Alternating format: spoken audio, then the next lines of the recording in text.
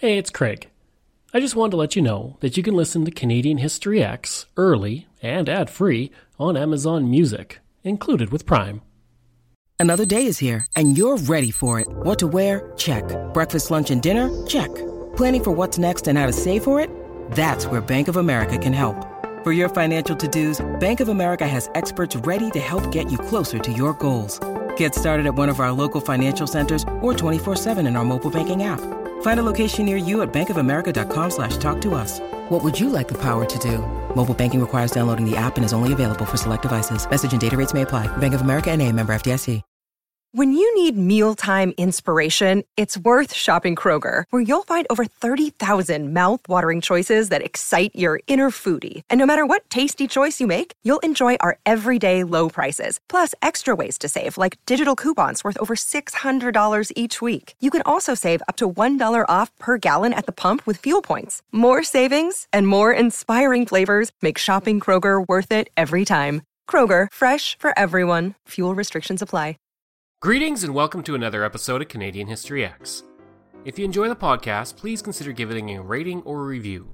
You can also support the podcast through Patreon by going to patreon.com/Bairdo. That's BAIRDO. Now, today we take it for granted that our distance is in kilometers, weights are in kilograms, and volume is in liters. There was a time, though, half a century ago, when Canada followed the United States and its measurements. That was until the country began to transition towards the metric system, creating a unique system today in our country where we seem to use both systems for different things. We say a town is so many kilometers away, but we talk about our height in feet and inches, not centimeters and meters. We give our weight in pounds, not kilograms, but we talk about liters, not gallons. Today on the podcast, I'm looking at the transition and its long-lasting impact on Canada. Leading up to 1970, Canada used the Imperial Measurement System, which was labeled as Canadian Units of Measurement. With this system, gasoline was sold by the gallon, but a Canadian gallon was not the same as an American gallon. For Canada, a gallon was 4.55 liters, but an American gallon was 3.79 liters. Under this, the issue of cross-border transactions was difficult, because it was not always known if the values quoted in gallons were referring to the US values or the Canadian values. Now, interestingly enough, the metric system was first legalized in Canada by Prime Minister John A. Macdonald in 1871, but the use of yards, pounds, and gallons continued despite this. The imperial system has been used since nearly Roman times, but throughout the 20th century, various countries began to ditch the system in favor of the simpler metric system. In the 1960s, many English-speaking countries began to shift to the metric system, and today, the metric system is used by the vast majority of the countries in the world. For new arrivals to Canada, learning to go from metric to imperial was not always easy. In the local history book of I Hill, one resident relates, "When I arrived here, I left the metric system behind. I found it practical to follow a recipe using measuring cups and spoons. Although for my German recipes, I needed a scale. I was pleased to measure my waist in inches rather than centimeters, but I found the Fahrenheit system difficult to comprehend. Measuring temperature in centigrade seemed so much more logical than having water freeze at 0 degrees and boil at 100 degrees. At least the use of dollars and cents made sense to me." For those immigrants from metric countries, the return of the system would be welcomed. In Cadillac, Saskatchewan, in the history of Leon Mayhe, it was stated, Mr. Mayhe, having learned his trade in Belgium, knew only metric measurements. Needless to say, he would be very happy to see the metric system in use today, as he is never quite at ease using the imperial system. In 1970, the Liberal government under Prime Minister Pierre Elliott Trudeau decided that it was time to begin moving Canada into the metric direction. With the introduction of Bill C-163, things could begin. The first step was the creation of the Metric Commission. The agency was established in 1971 to facilitate the conversion throughout the decade. The commission had been created with the release of the White Paper on Metric Conversion, which was published in January of 1971, and it recommended a shift to the metric system since most countries were doing the same. Although the paper incorrectly stated that the United States would likely do a shift as well, but to date that has not happened, and it's not likely to. The paper cited many benefits for switching to the metric system, including export trade and industry standardization. A news report from 1970 outlined some of the worries over this coming conversion.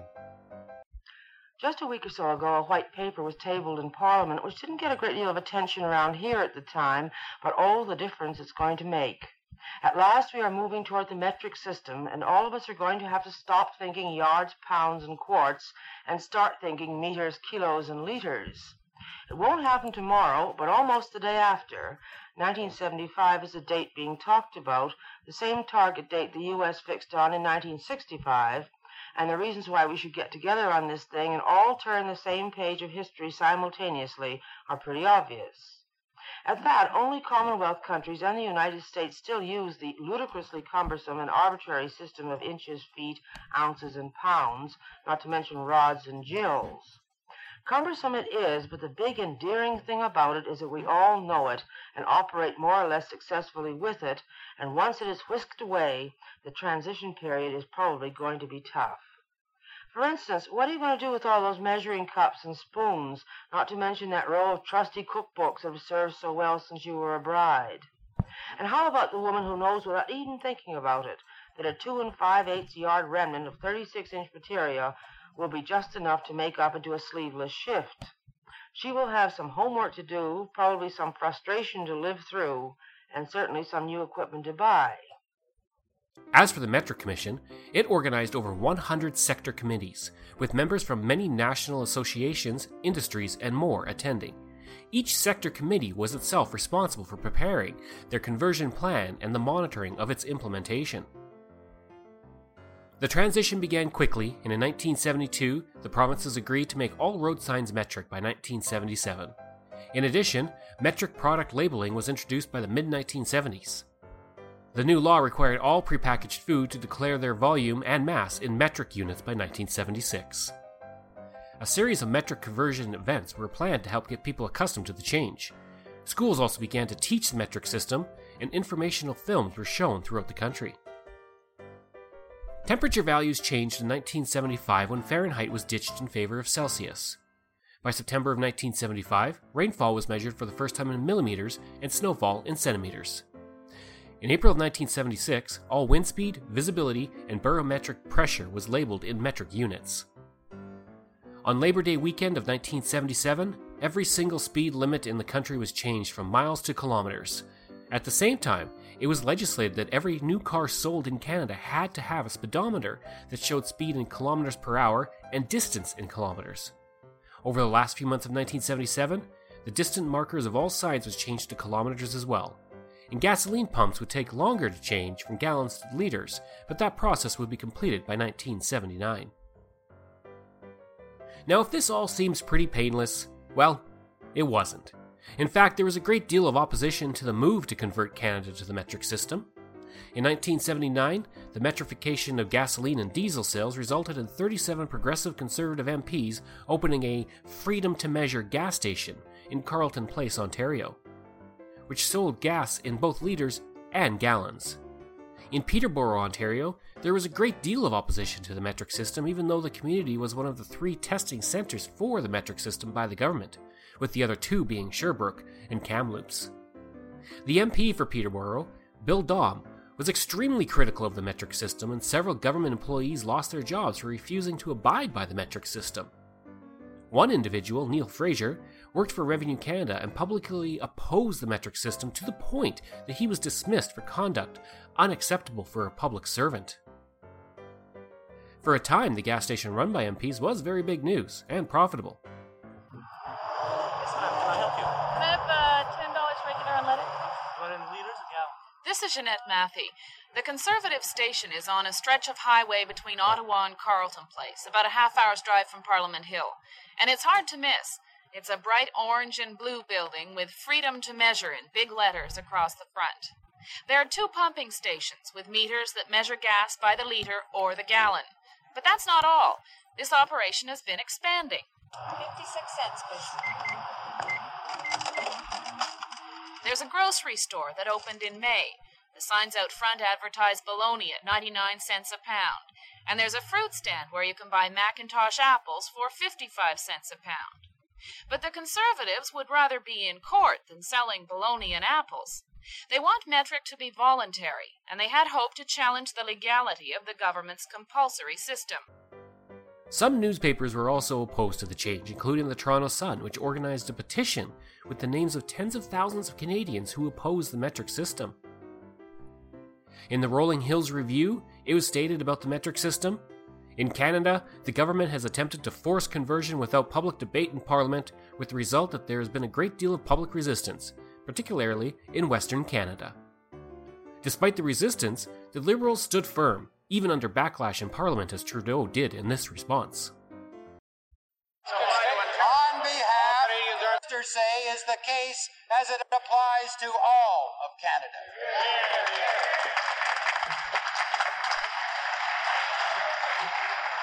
Madam Speaker, I perhaps can't comment on fanatics, but I do know that the dinosaurs are those who refuse to see that the metric system is worldwide in its scope and that Canada has to live in the world if it wants to trade with the world. I also know that that party, the Own Members Party, voted in support of the metric system. Here. And I know that the metric system was first brought in by Tory Prime Minister John A. Macdonald. So much for the dinosaurs, Madam Speaker. So far as the judgment is concerned, I understand it just came out it's just a judgment until all appeals have been exhausted or until a decision has been made not to go into appeal. In Herbert, Saskatchewan, Jay Abel sued the Metric Commission for infringing on his legal right to have the federal government and agencies communicate with him in both official languages.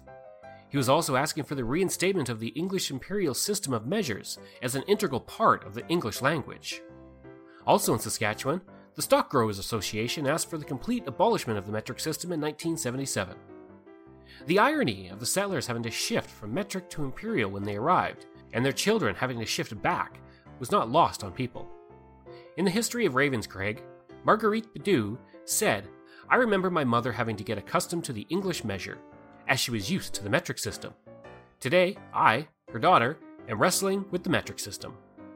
Opposition came from everywhere, including premiers, who linked the metric system with socialism, as the Premier of Nova Scotia did at the time. We tell you that there are highway signs going up all over this province in the next number of weeks, denoting the number of miles and not the metric system imposed by Mr. Trudeau.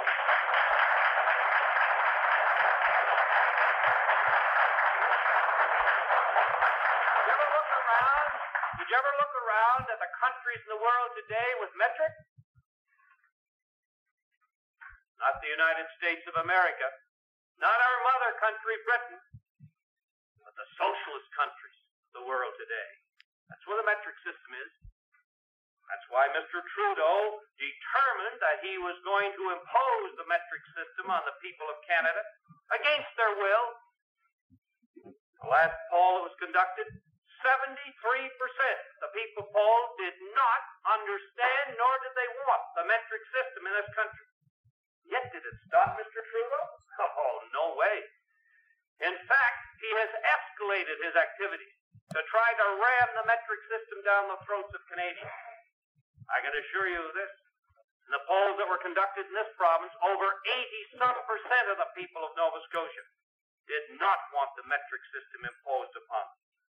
I can assure you of this, that as far as the government of Nova Scotia is concerned, as far as this government is concerned, we are not going to impose the metric system on the people of this province, and that's why we have ordered that the highway signs are to be in miles, so that people will know exactly where they are at any one time. Even with the changes to the metric system, the conversion was not universal, and under the Progressive Conservative government of 1984, the Metric Commission was abolished in 1985. Training on the metric system was not universal either. This would result in the Gimli glider, a situation where an Air Canada flight ran out of fuel mid-flight on July 23, 1983, and was forced to land in Gimli, Manitoba. Today, Canadians use Celsius with the weather, buy gasoline in liters, observe speed limits in kilometers per hour, along with distances in kilometers, but use feet and inches in height, pounds in weight, and a mix for cooking measurements. And I'll end this episode today with a poem, written by Jean Kinch for the history of Frog Lake, Saskatchewan. The powers that be tell us a metric system must be used, But cooks who learned some years ago will never be enthused. Old folks find grams and meters to be a fearful drag. The young will take it in stride, as they did the change of the flag. Information for this piece comes from Wikipedia, Canadian Encyclopedia, Rolling Hills Review, Prairie Views from iHill, Prairie Heritage, Bittersweet Years, Range Riders and Sodbusters, and the Land of Red and White. I hope you enjoyed this episode of Canadian History X, and if you did, please again, a rating and review. You can reach me at crwbaird@gmail.com, and you can find hundreds of articles on Canada's history on my website at CanadaX, that's ehx.blogspot.ca.